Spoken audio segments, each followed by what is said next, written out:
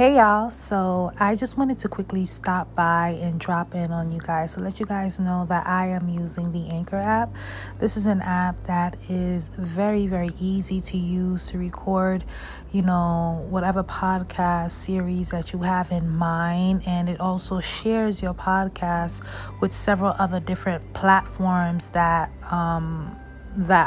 accepts your podcast, I guess. I don't know. So yeah, check it out and see if it works out for you. Later. Hey y'all. Welcome back to the Nasta's Secret Garden podcast, where we dive in deep for better understanding of our body, nutrition, health, and wellness, and overall well-being. I pray that this message reaches you in the right mind, body, and spirit. Today's podcast is going to be slightly different from any other episodes that you've listened to, and instead of focusing on nutrition, which I probably will touch little bases on, but not too much. But this particular episode, I really want to focus on overall well-being, and wellness. And within that, umbrella of wellness, I want to touch on mental health, spiritual health, emotional health, and physical health, And I think that all these aspects, not that I think, I know that all these aspects of health and wellness, they all play an interconnected role within one another. So I really want to take this time to speak on and tell my testimony. This episode is my testimony. It is my reveal. It is my soul out. And what better time than to really speak right now, especially it's a full moon outside. So, the energy is pulling on us, and it's a lunar eclipse. So there's just so much happening outside of us, while also within us that we're also feeling all sorts of emotions all at the same time. So given the fact that it is 2020, I thought, I actually woke up this morning feeling the urge to speak. It's like I heard God said one word to me, and that one word was speak. And I woke up, I had gotten confirmation without even seeking confirmation, and it's so, isn't it ironic or strange how God works sometimes? So honestly, I don't know where to begin with this conversation, with this message. I really don't know what to say, but I'm just gonna go off the top of my head and just speak my truth and see where this lands us. So, excuse me.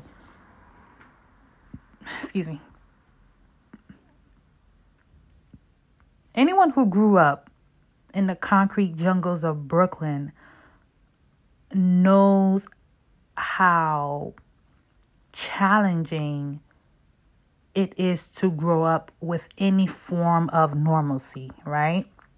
Especially if you grew up in a household of single parent household.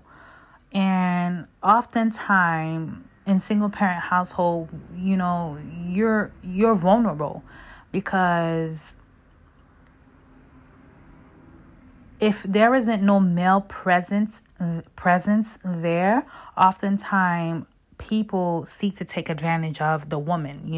They take advantage of the woman's mind. They take advantage of her kindness. They take advantage of her ability to give, her ability to nurture. They take advantage of everything. And if she has children, and if she's not, intuitive or wise, oftentimes these men, they also, not only men but women too, they also take advantage of the children that are there, whether they're small or big. They take advantage of them, because 9 out of 10 times when you are a single parent living in the concrete jungles of Brooklyn or any inner city area within America, you oftentimes are vulnerable to predators. You're vulnerable to predators in forms of women or men.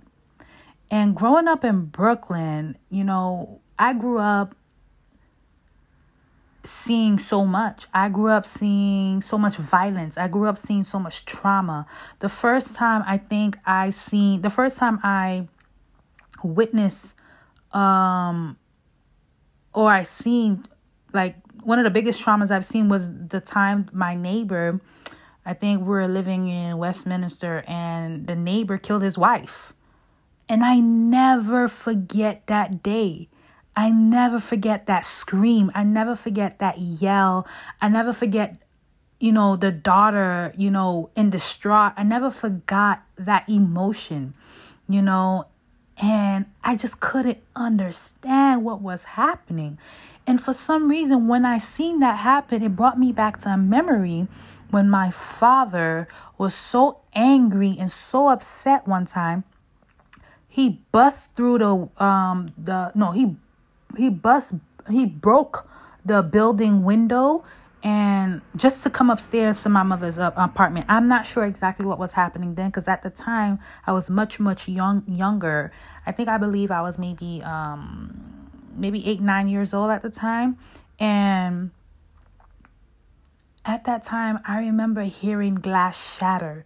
I remember, him banging on the door, and I remember seeing cops. I remember feeling so confused. I remember, trying to understand what is going on. Why was he so angry? Why would he break the window? Like, it just didn't make no sense. And as time went by, it's just like I seen so much violence from men.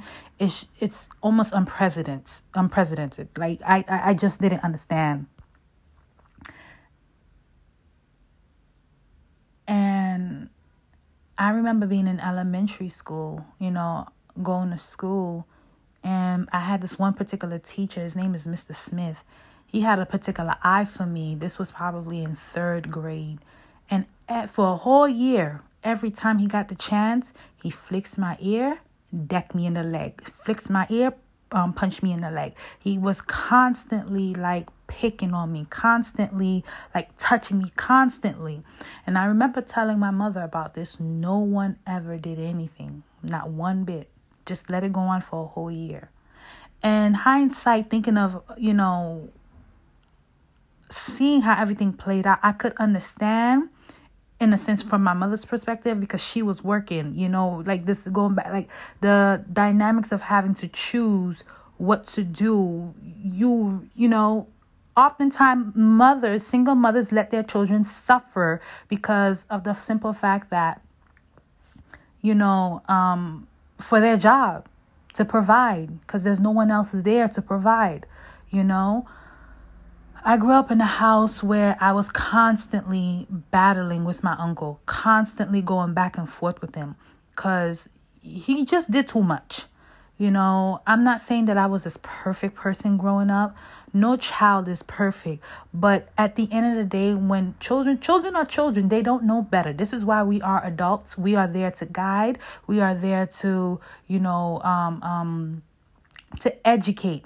We are not there to, severely punish like our slave masters did, because that's what I felt growing up in my home, especially by my father.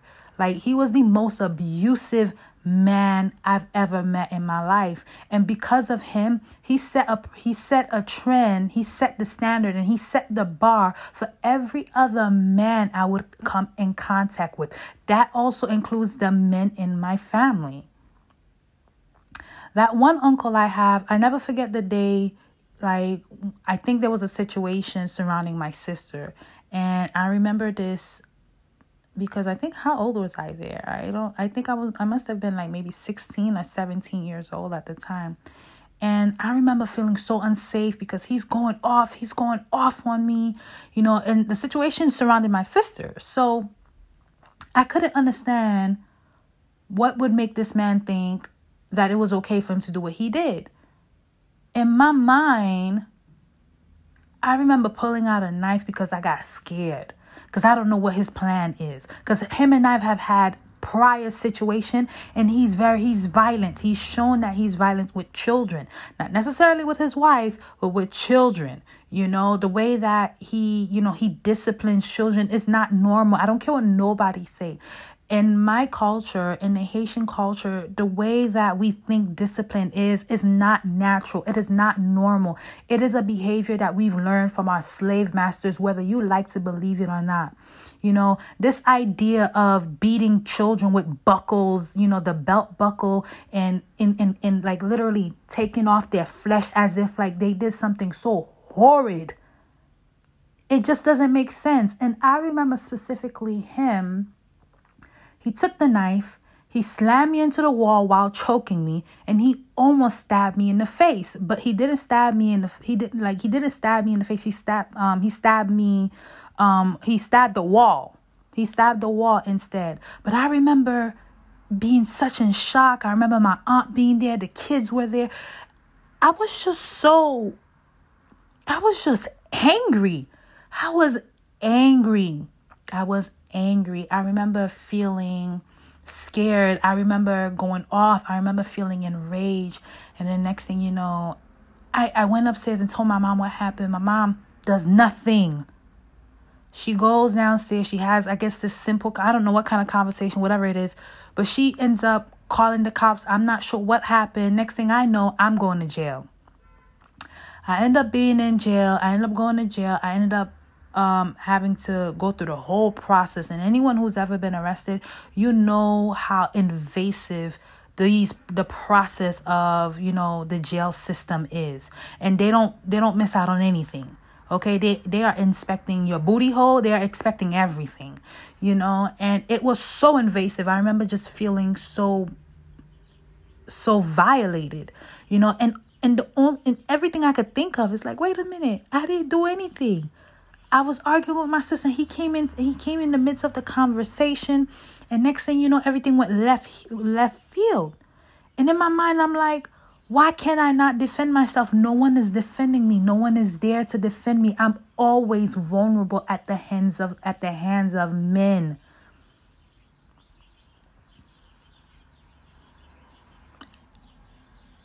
I became violent by the time I was in junior high school. I was violent because my family transitioned into this new form of religion, which is the SDA community. And oh gosh, don't even get me started about the SDA community and how they function, you know.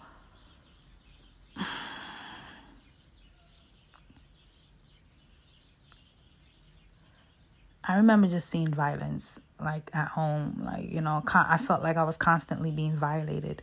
My father, every time he was angry or frustrated, or even if I did the minor things in my home, no one in my home, no woman in my home was there correcting me. And that's a fact. No one was there correcting me. Everyone thought I deserved this beat down. And no one was in that room when my father was beating me. No one was in that room when my father was, you know, like literally ripping the skin off my body with his belt. It's not just any kind of belt. It was the type of belt that he was using.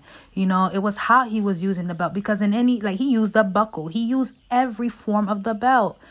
And I was always black and blue. I was always black and blue.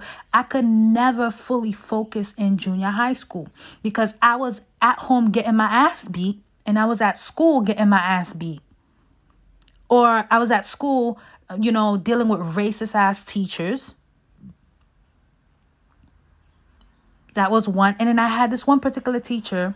She was black, but she loved to mentally and emotionally bully me and pretend she didn't know what she was doing.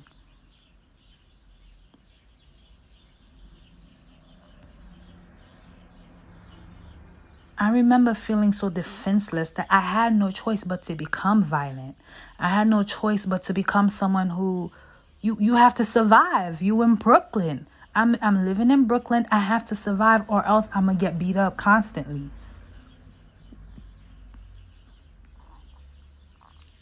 I remember my father one time, like there was this one particular time, like he spat,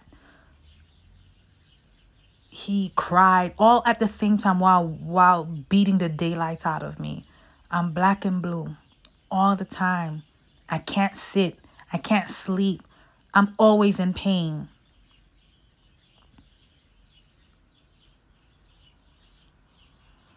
And not once did he ever said he was sorry. And I remember the one time he violated my privacy. He violated my body. He violated me. He made me take off my clothes. Like, he violated me. And that set a door open. And I remember going home telling my mom what happened at his house. And my mom didn't do anything about it.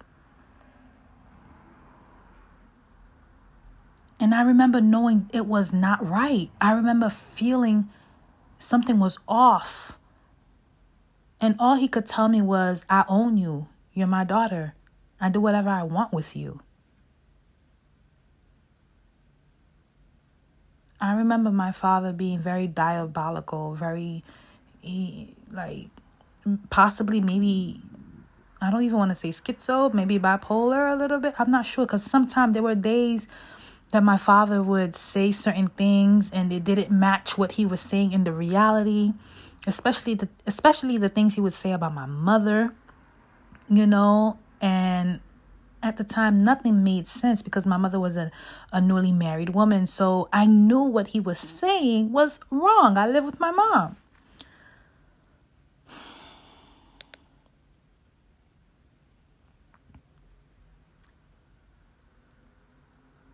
I remember just feeling like I wasn't good enough. I remember giving my father several birthday cards, telling him happy birthday. He never appreciated any of it. He just threw them away. I would give him a card. He just threw it in his trunk and closed the trunk. Like, he constantly rejected me. Constantly.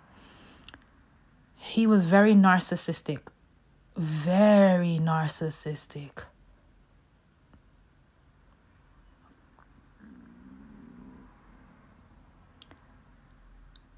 I remember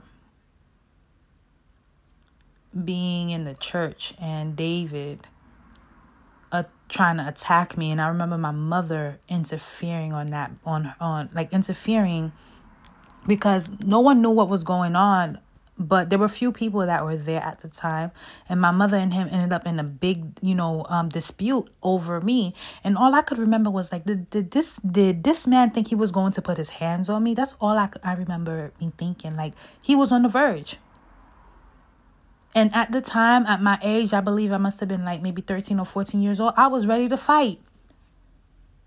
Because by that time, I done been violated. By that time, I done been, by the time I was 13, 14, I done been violated. I done been abused. I done, experienced so much that enough was enough.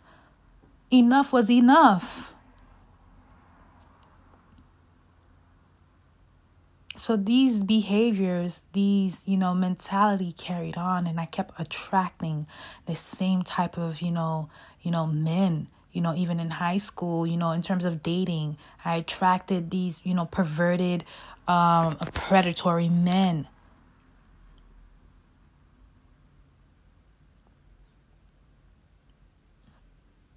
I remember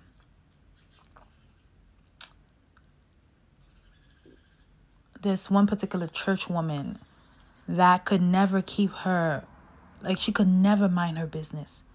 Her business, like, she took an eye, like, she took an interest in my mother from the moment my mother stepped foot in Shiloh. Because I remember growing up, before I entered church, my mom and I did not have these issues that we ended up having and developing over time.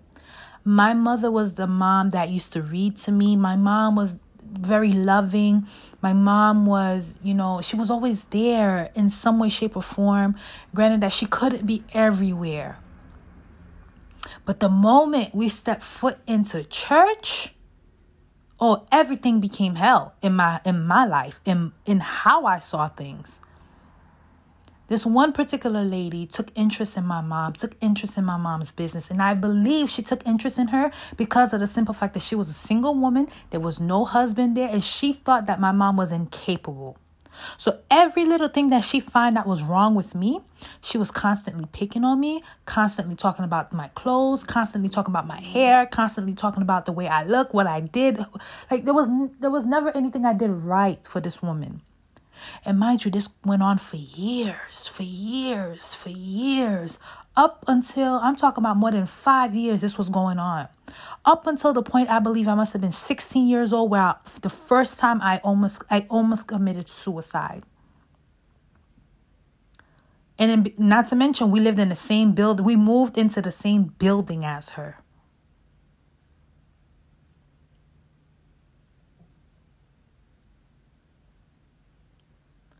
And I remember taking a bunch of pills, swallowing them. And I remember my mom coming, busting through the bathroom door, trying to, get them out my throat, trying to make me throw them out, throw them up, and I was like, I'm done. This lady's constantly persecuting me, constantly in my business. Meanwhile, she has a daughter who's a hoe.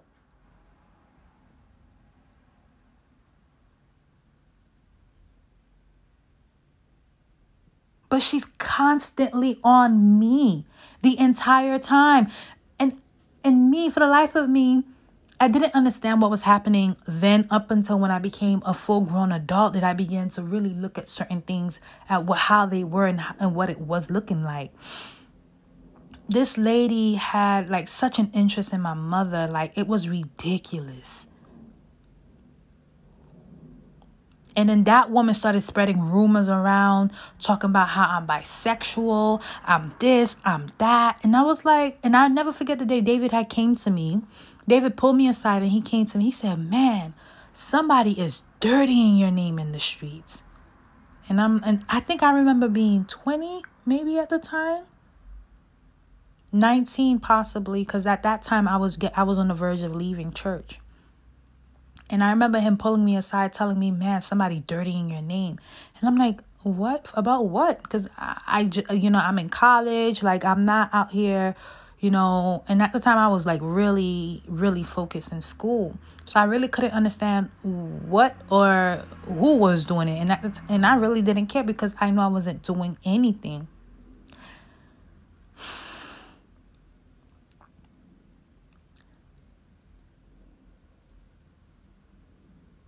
It wasn't just these two particular people. It was also other women in the church that would go to my mom and tell my mom, well, Petitu, I've got the petit moins, your kid is, is making my child do bad things, and so on and so forth, which wasn't true.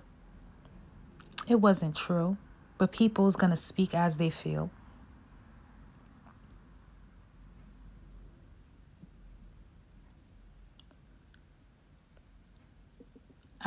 There was just so much that has happened.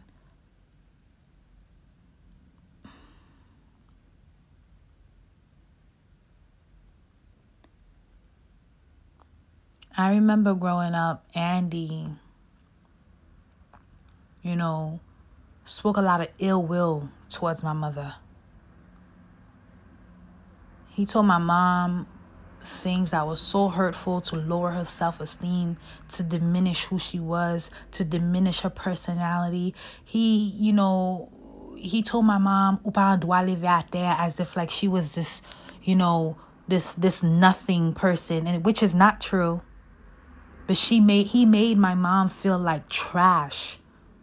And because of what he did and how he did, and because of how these church people took interest in my mom, and because of all this stuff, it often led to me and her going back and forth all the time. My mom and she became very, violent towards me. She was constantly slapping me in the face, constantly fighting with me. And to the point, one time there was a big fight that happened between me and my mother. My friends were there. My mom and we never had that relationship where it was, it was a mother-daughter thing. It was constantly fighting. My mother was always calling the cops on me. My mother was always kicking me out. She blames that it was my attitude and my rage. I blame her for the fact that she never defended me, for the simple fact that these men were violating me. You mean to tell me, it was okay for what my uncle did? Was it okay what my father did? Was it okay for what that church woman did? It was never okay. And she never stood up to say this is wrong. So all this time, this is eating me up. It's eating me up because I don't feel safe. No one is there to protect me. My father is in and out of my life and I don't trust him. So which puts me in a vulnerable position to look for protection, to look for love outside of me, because there was no such thing as love within my family. There was no such thing as care within my family. That's not what I felt. I've always felt neglected. If you ever understood what a black sheep in a family looked like, it would be me. If you know what a black sheep is, it would be me. Because I could not stand the injustice that was going on inside my home. We're gonna pretend that this didn't happen. We're gonna go to sleep and pretend, wake up the next day, it didn't happen. Meanwhile, I'm still in pain. I'm still black and blue.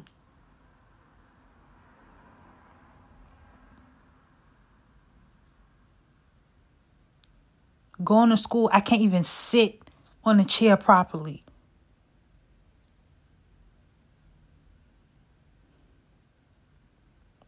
I remember fast forward into college years, my early college years. I remember this time around, my mom, we lost our apartment. We were evicted out of our apartment. I lost more than half of my stuff because she left them there. And plus I didn't go get them either. So I was somewhere else at the time. And by the time I came back home to go get my stuff at the apartment, everything that I had, all my accolades, all my, certificates, everything that represented who I was or what I was at the time, all gone. Clothes, a lot of stuff gone. And I remember feeling like, wow, we're homeless. And now we have to move into a whole nother family's home, to which is where the man that I have issues with live at and he owns. I remember we moved from that apartment to another apartment and I was in college. And I remember working full time and going to school full time. And I don't remember what was the situation that happened there, but there was a situation that happened that led to the point where he kicked me out. He kicked me out the house.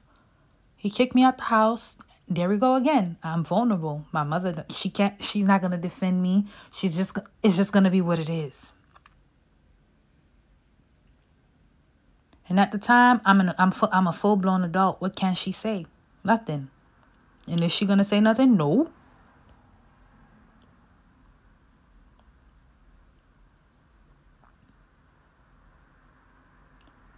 I remember he kicked me out the house.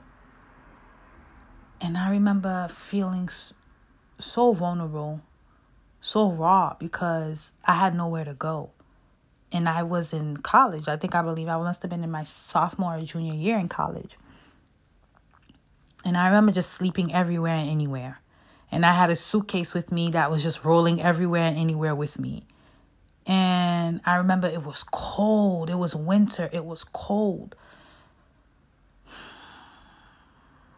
I remember, anybody who knew me at SSC knew that I lived basically in that library. But no one really knew how homeless I was, because I was bathing in school.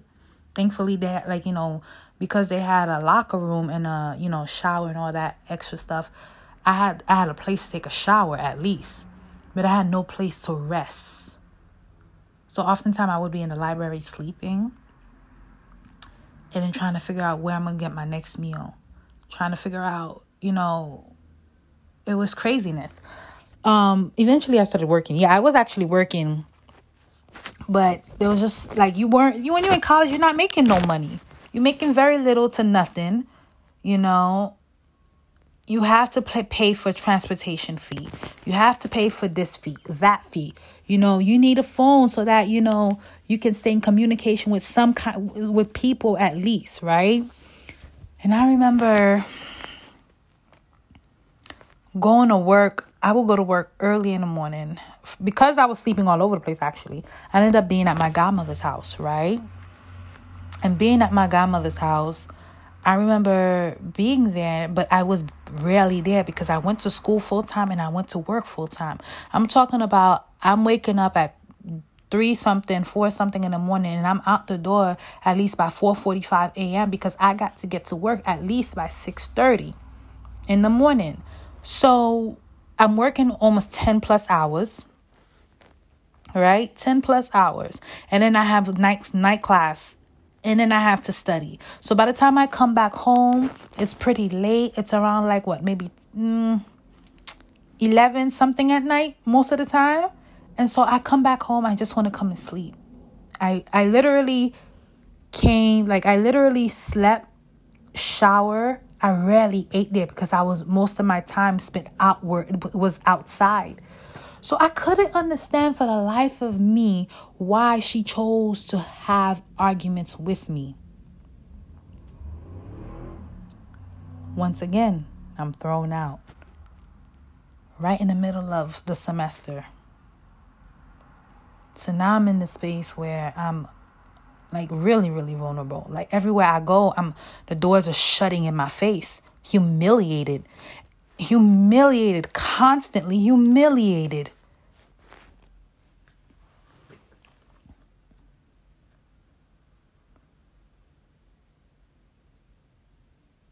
I remember I was like, you know what? That's it.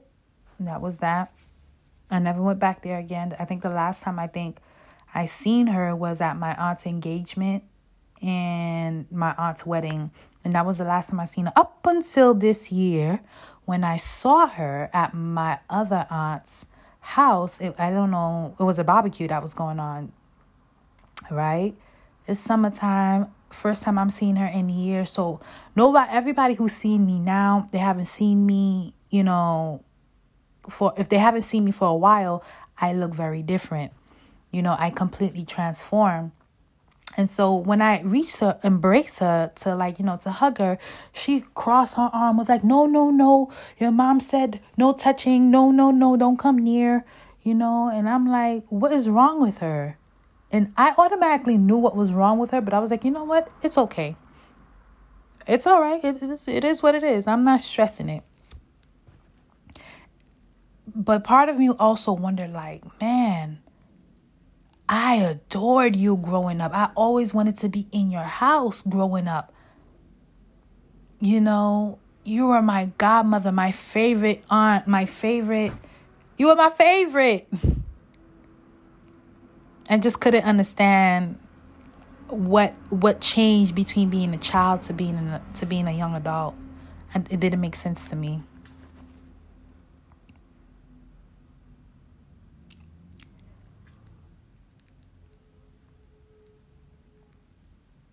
All these things all these,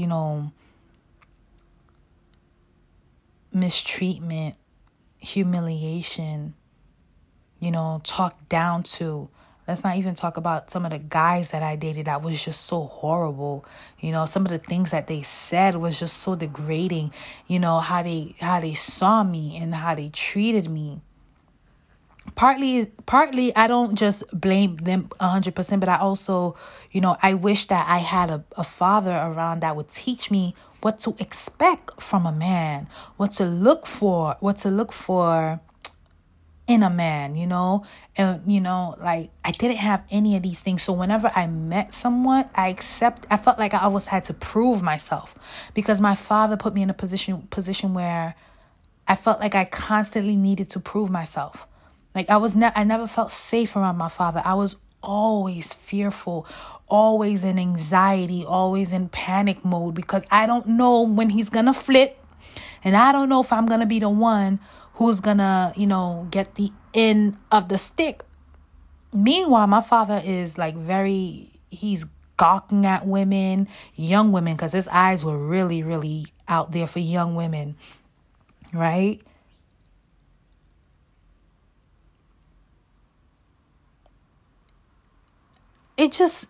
All these situations led to dating men that were just, ugh, I have no words. Up until this one particular man that I known for many years. And his name is not even worth mentioning because he knew exactly what he did in 2016. And the way that he set me up. And the way that after I left his home, I knew something in me changed. I knew I wasn't the same. I knew I changed because 2017, that entire year, if there was ever rage that was inside of me, or it amplified even more.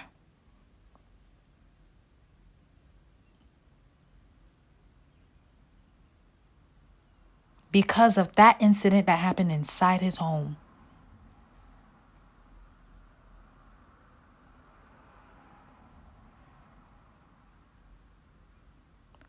I never said a word to anyone about this. I just remember going home. After he did what he did, instead of calling me a cab, I tried to get a cab and I had the money to get the cab, but he wouldn't let me take the cab. He made me take the bus home. Like I was some down low, dirty, dirty piece of woman. And at the time, I was, 26 at the time. And I remember feeling so down, so low, because at that very moment, I was the same time this thing was happening. It happened with me and him. I remember working a job. And the job where I worked at, my boss he made a pass at me. And this is not the first time I've worked in spaces where men were trying to make passes at me in the workspace. I've definitely experienced my fair shares of men making their pass at me in the workspace. And I'm not now, but back then, in my my teen and early 20s, these perverts, these predators were out there. They're out there. They are out there, and they're methodical in how they do their thing. They're very slow at what they do, and they're thinking every single, how they say, what's the term? I forgot the term, but it's in the details. How the devil is in the details. Yeah, that's how they thought. I digress. But needless to say, I remember just going home after that whole thing and not being the same no more. I knew I'd done changed. I knew something happened. I just didn't know what form or how it would manifest. I just knew I was angry. And then within about a week or two, I remember calling him. He would not answer the phone. Calling. He would not answer. Texting, no reply, nothing. He ignored me as if I never even existed, as if we never met.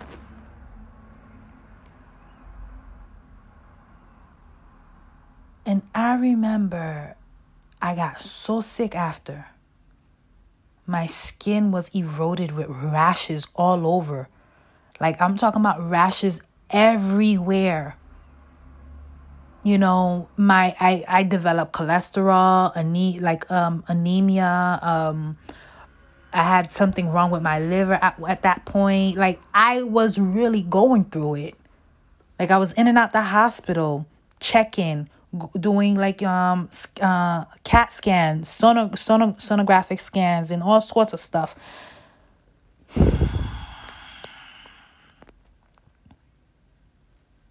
I remember having to go through so much.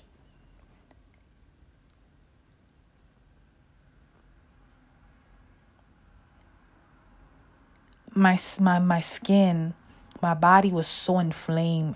I was filled with inflammation. Inflammation was everywhere. And I remember that year I cried for that whole year, 400 plus days. I was crying maybe 2-3 times a day. I was crying constantly.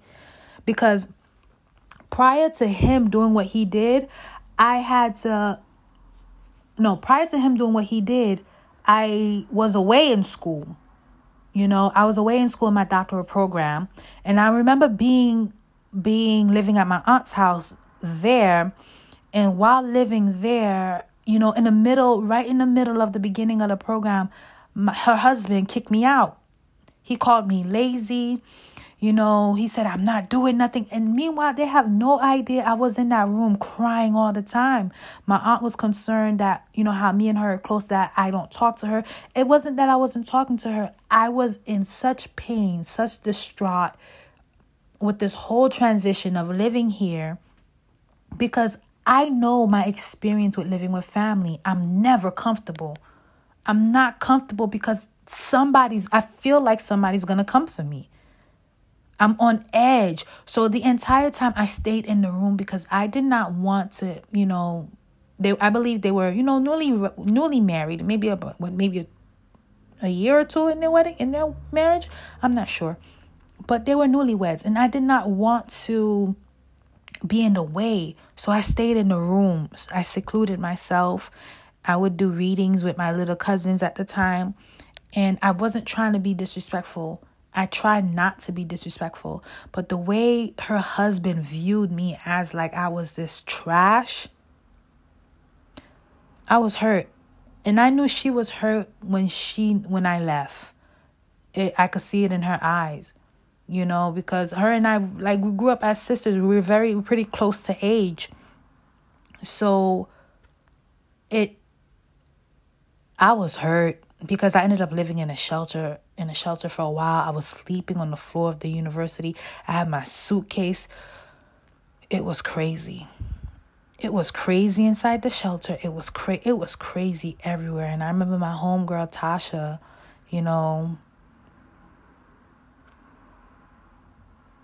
my sister, my ride or die. She was like, you got to go home, sis.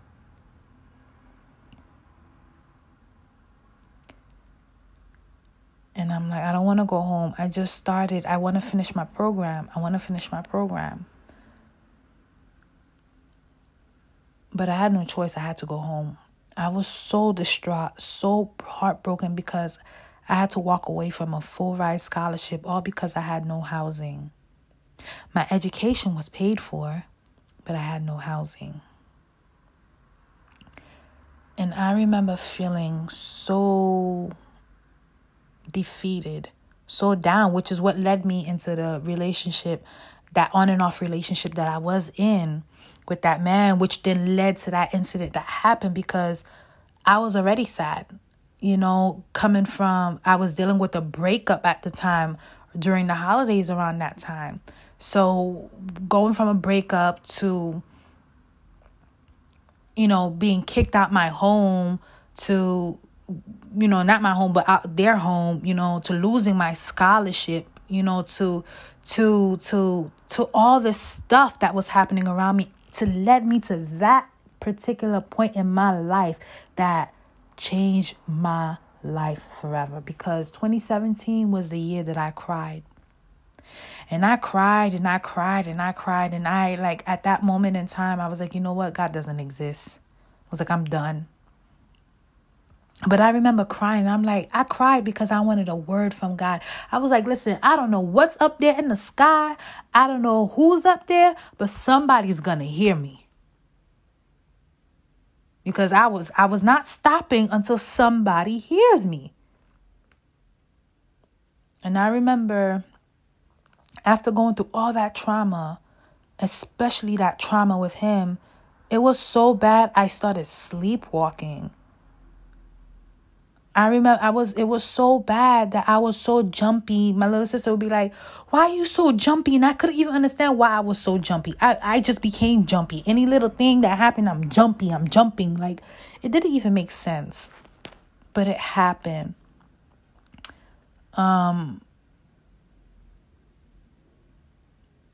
While going through that, I was also seeking help. I was also seeking therapy, And I remember one time, T called me.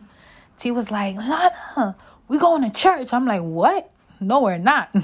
She finna stay home. We're not doing church. I love you. This is your area. I respect you. I served in your ministry for a couple of years now. I'm just going to sit right here and deal with this issue. Next thing I know, Johnny's outside my door. And I'm going to church. And I'm on my way to church. And I get to the church and I sit in the back. And then I see T all the way in the front. And then after church service was over, it was me, T, and Bishop. We went into our secret place. We went into a secret place, which in my mind is ours now.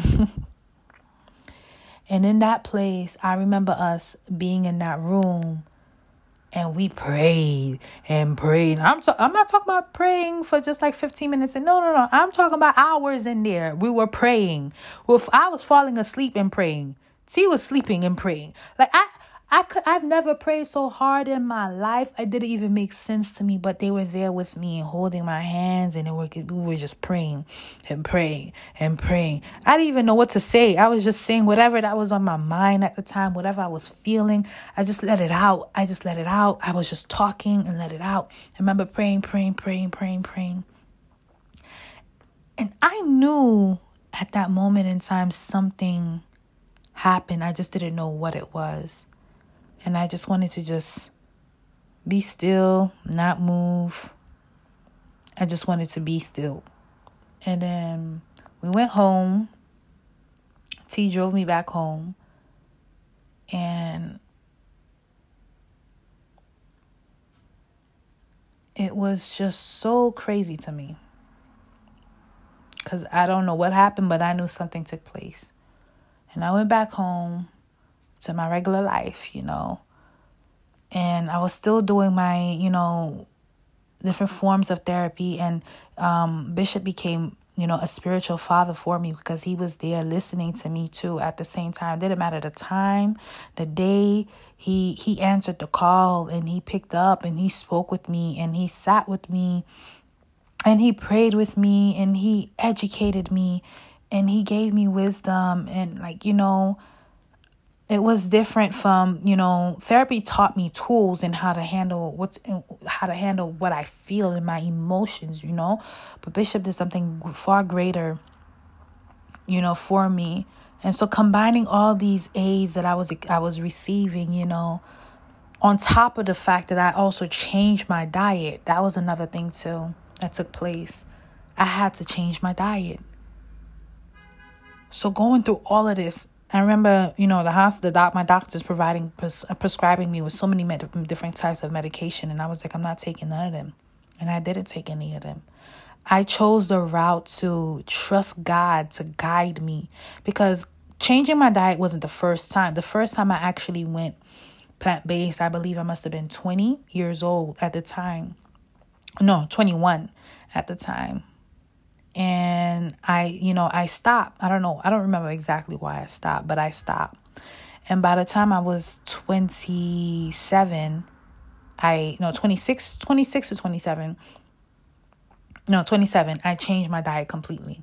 Like the first fast took me about 60 days just to do one full fast, because I didn't know how to fully fast yet, but I knew I needed to fast to jumpstart my system, I really needed to learn the understanding and the details of fasting and what that meant. And I went through that process of fasting, and I went through the process of detoxing, and I went through the process of cleansing, and I went through the process of letting go, and I went through the process of just releasing, and I went through that whole process, and it was painful. It was so painful. And the people who were witnessing me going through that process were the people inside my home, Tasha and Talene.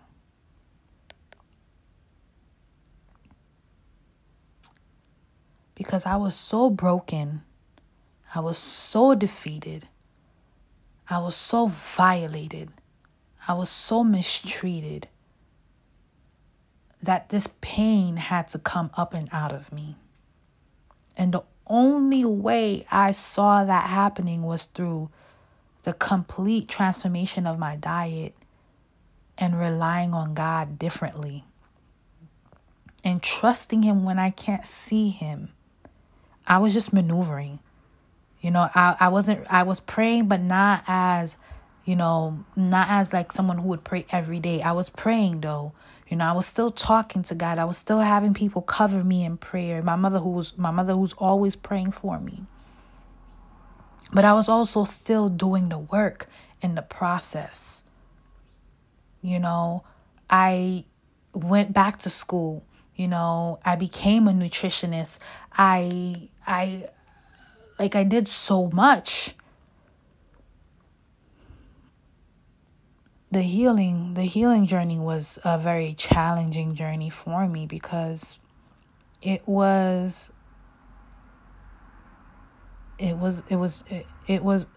deeper than just healing, forgiving, and moving on. No, it was so deep that everything everything that was me then, it all just started to fall apart. So my skin started to heal. My hair that fell out started to grow. At one point I could feel my hair, growing. That's how fast it was growing. I could feel, my skin taking its healing. I don't know. It was just doing its own thing. The rashes that were everywhere, it was disappearing. The mental trauma, the torment, the sleepwalking completely stopped, because I think that incident happened maybe two to three times. Next to that incident where I thought the sky was falling. No, that's a whole nother story. When I tell you my mind was mentally warped, manipulated by this particular individual, I could not believe. It's not until it's in hindsight that I realized, man, I walked into the lion's den's mouth and I did not even know it. Now, mind you, if you ever had one of those relationships where everybody and their mama told you that this man ain't no good, that was me. I was in that one. And the only reason why I stayed in that particular relationship is because of the mere fact that of how long I knew him. And I thought at the time that I was in love, and I thought at the time I was going to get married, because it was a conversation that him and I talked about up until that moment when he told me that he didn't want to meet my family. And I couldn't understand, how does this man want me to marry him and he doesn't want to meet my family? Now, that doesn't make sense. Now, I know I don't get along with my family, but the mere thing the very little thing that you could do is at least let me introduce you. No. I never forget the day he told me, he's like, I would never meet your family. Straight up in my face. His MO, it took me a very long time to realize that he hates black women. Not just any kind of black woman, but black women that reflects his skin complexion. Which then led me to take a look at all the black men that was in my life that was constantly, causing trouble in my life. They all look alike. Right? And so I had a thought in my mind that, man, these men hate me for no reason. They talk down to me. They they degrade me. They make you feel like you are just this nothing. This person that doesn't have value.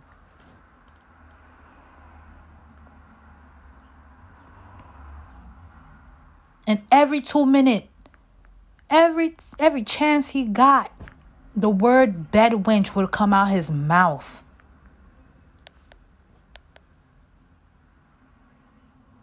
I couldn't understand. I'm like, why would... It was so diabolical. The gaslighting. This man was beyond narcissistic. Till this day, I don't ever want to see this man. Ever. I don't ever want to be around his vicinity. I don't want to know anything of him.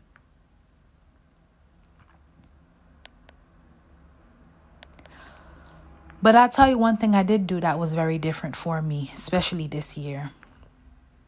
Because it was this year, right? 2020, something was going on. I'm not sure what was going on, but something was going on. Because for some reason, everything that I laid to rest back in 2017, it all came rushing back in all over again. But this time it was like, it was in my dreams. It was in my reality. It was everywhere. I couldn't sleep. I couldn't function. I had panic attacks. I had anxiety attacks. I was up and down. My mood swings was left and right. I was all over the place. And the only reason why this happened is because at Andy's house, this particular lady named Kathy chose to put her hands on me. And mind you, me and this woman we are not friends. We are not friends. This is a woman that took a monkey, a black monkey picture, sent it to my mother and told my mother she looked like a black monkey. This is the very same woman who took me and my family from Mummy's funeral, dropped us in the middle of a one-way street and told us to find our way home. Which then led to this moment, August 30th, 2020, this lady put her hands on me.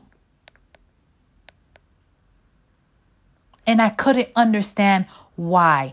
And I know for a fact she wasn't working alone. So surely if you were a part of this, and that goes for you too, Sandra, because you were there when the situation was happening. Shame on you both, because I grew up with you. Surely I grew up adoring you. So the mere fact that all this was a setup for whatever reason that it was, I hope you understand how wrong you were for doing that. Because in the middle of this situation happening, when she put her hands on me, I was on a 30 to 40 day fast.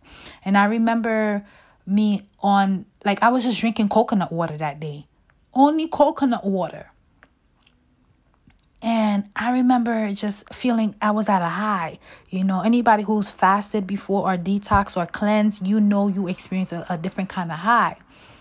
And I remember just being there and I'm like, man, I was in my own little happy place up until that moment she put her hands on me. And I was like, God, she touched me. And the moment she touched me, something happened. Like I had this immediate stomach ache. Like I wasn't feeling good. I lost my cool. I was all over the place. Like I was so hurt. I just didn't know what to say, what to feel. I didn't understand what was happening. I was like, why would this lady touch me? She touched me, God. She touched me. Why would she touch me? And the mere fact that she touched me, it was a problem because I haven't let nobody touch me in a very long time. For a specific reason.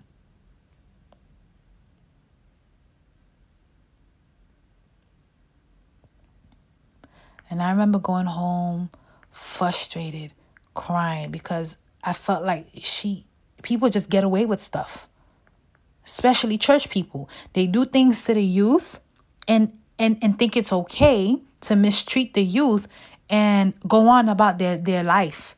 They plant seeds of doubts in the youth and they go on about their life. Meanwhile, them persecuting the youth, telling the youth they ain't doing this right and they ain't doing that. They're passing so much judgment. Meanwhile, their own house smells like shit.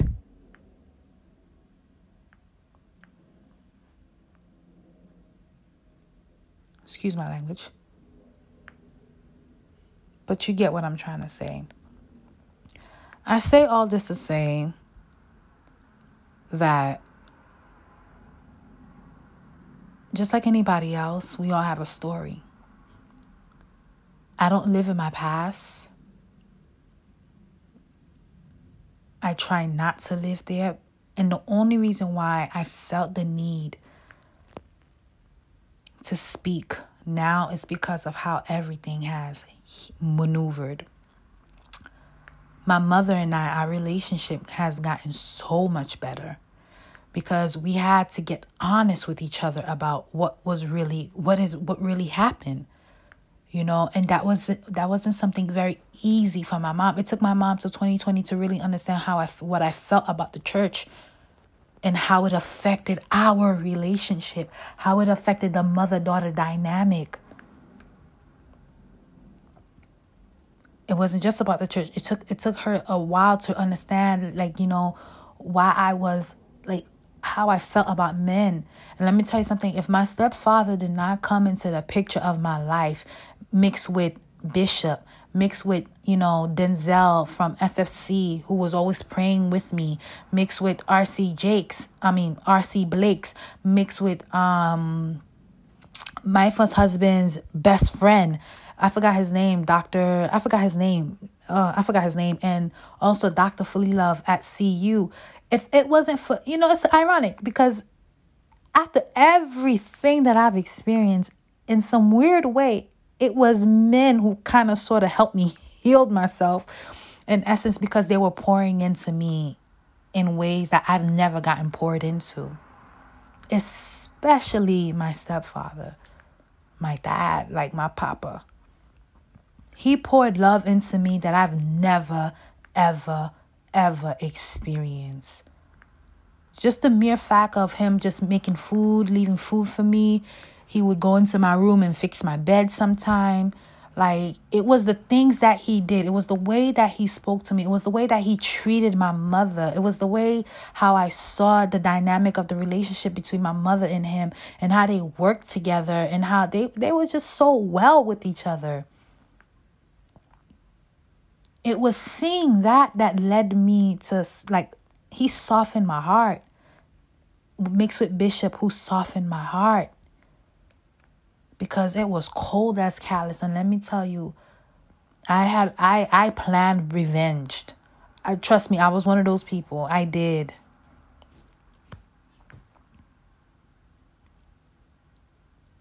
But all of this that has happened, came into a full circle moment up until this very year when my parents decided that, you know what, this is it. They've had enough. They're ready to go home and be in their rightful spaces, which I don't blame them, because this was a conversation that my mother and we would have all the time. And I would tell my mom, whenever you're ready, just let me know, and we'll make the plans, and the arrangements for you to, to leave. And June 2020, she came to me and my sister and she told us, and I was like, all right. But the transition process was a very difficult process for all of us. It was a huge change. Because at that moment, I was just thinking of so much that has happened over the years, just thinking of the trauma that I've experienced, the trauma.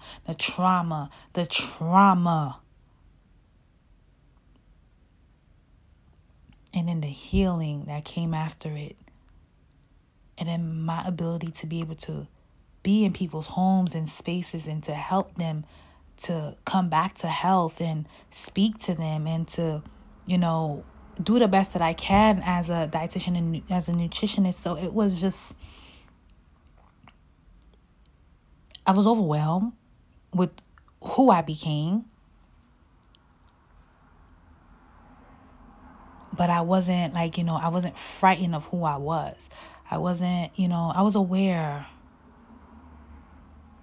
But I like working, very low key setting. I didn't want to be in people's spaces. I didn't want to be in nobody's space. I just wanted to be in my own little corner because I didn't want to interact with people that I used to know. This was my main fear of living in Brooklyn. Because I know this ex of mine lives here, there was a fear that was in me.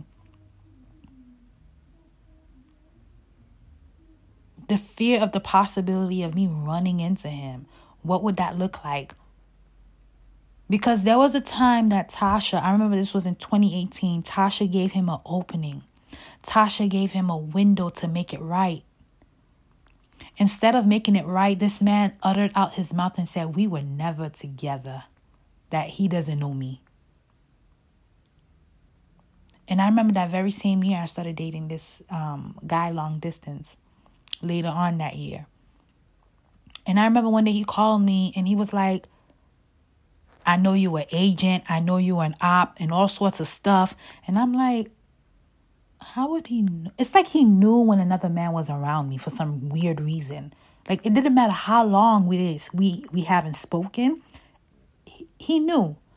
By the time I realized how he would know certain things, I was aware, but I didn't want to say it out loud. But I was aware of what had happened to me. Because that evil smile on his face that said, like, I took something from you.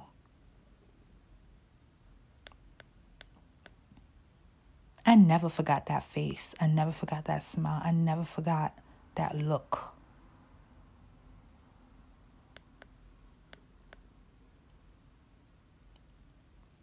I say all this to say that after all was said and done, there was not a single apology, nor was I expecting one at this point in my life, because I realized a lot of people like to deflect, and a lot of people don't like to be held accountable, especially men. Men don't like to be held accountable when they do certain things that are wrong. I think the only man in my life that ever apologized for what he did and he knew he was wrong, he knew who he is. He was the only one who, after that whole incident that happened between him and I, within the years, he came back, hi, bye. And then one day I got this long message from him apologizing and all sorts of stuff, like really addressing, not deflecting, but addressing the situation, And it made me look at him different. That, I think when he apologized to me, I think that was in 2017 or 16. I don't even remember the year, but it was one of those years. And I looked at him differently because of the fact that I was like, wow, that's different. I've never met a man that has ever apologized. But it's still, like, to me, yes, he apologized, but nothing was made right about it. But it was what it was, right? But he apologized. That blew my mind. And so that was that. But in every single case, what I learned is that a lot of men don't like to be held accountable for what they do. They like to play the victim, or they deflect, or they pretend that they don't know what it is that you're talking about. And it's not just men, it's also women. They deflect and pretend you don't know. They don't know what you're talking about, that you're delusional. They gaslight you as if like you're dumb, as if like you have no sense, as if like, nah, there's something wrong with you. No, there's something wrong with you. There's something wrong with your thinking process. There's something wrong with the mere fact that you think it's okay to rape, molest, or touch or assault a woman and think it's okay. There is something wrong with that thinking. And at some point, God is going to hold you accountable for every woman you've done wrong. Because you have to understand, when you understand when you really truly understand who Jesus was, especially for you evangelists, pastors, or whatever you guys call yourself to be, Jesus was very gentle with women. So I can't understand why every time I come across some of you pastors, you have no compassion.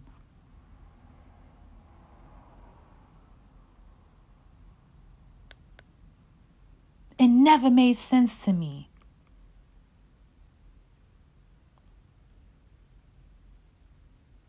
At some point, God is going to hold you accountable for what you did, your actions, because you won't just get away with it. You won't get away with it.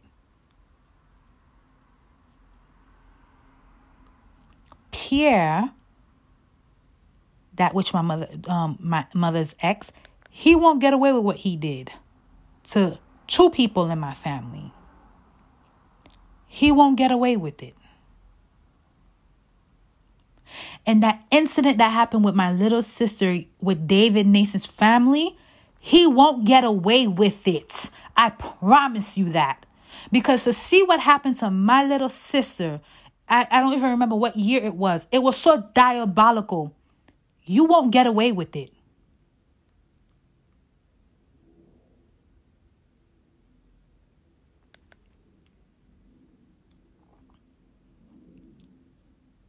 At some point, God is going to hold you accountable.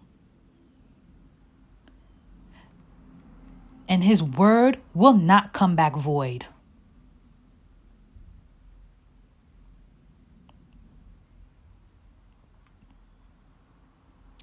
As I close with everything that I had to say, I hope that this message may reach someone and understand how, after all is said and done, after the pain, after the trauma, after the depression, after the anxiety, the panic attack, after all is said and done, God heals. God hears. And when you lament at the feet of God, I'm talking about truly lamenting, he will open doors for you that you never even saw coming or you never even imagined. Because that is the power that the Most High holds. We can't even begin to imagine what he has plans for us. After all is said and done, after you suffered for a while, you will inherit the kingdom.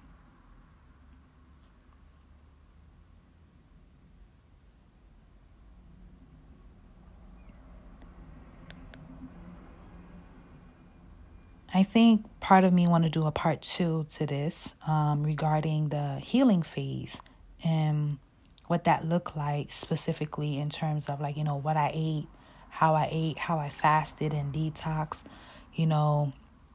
meeting with different therapists, cognitive therapy, development therapy, it was serious. Spiritual therapy, it was serious. I had so much unlearning I had to do, and I did not have the time to sit and wait. I had to do it at that moment in time, because even though I've experienced what I experienced, there was a part of me that still wanted to move on and get married one day. I just didn't know how that would look like, but I knew I had to go through the process, and I had to go under. I had to be buried within the soil, within the dirt, before I could sprout back up again.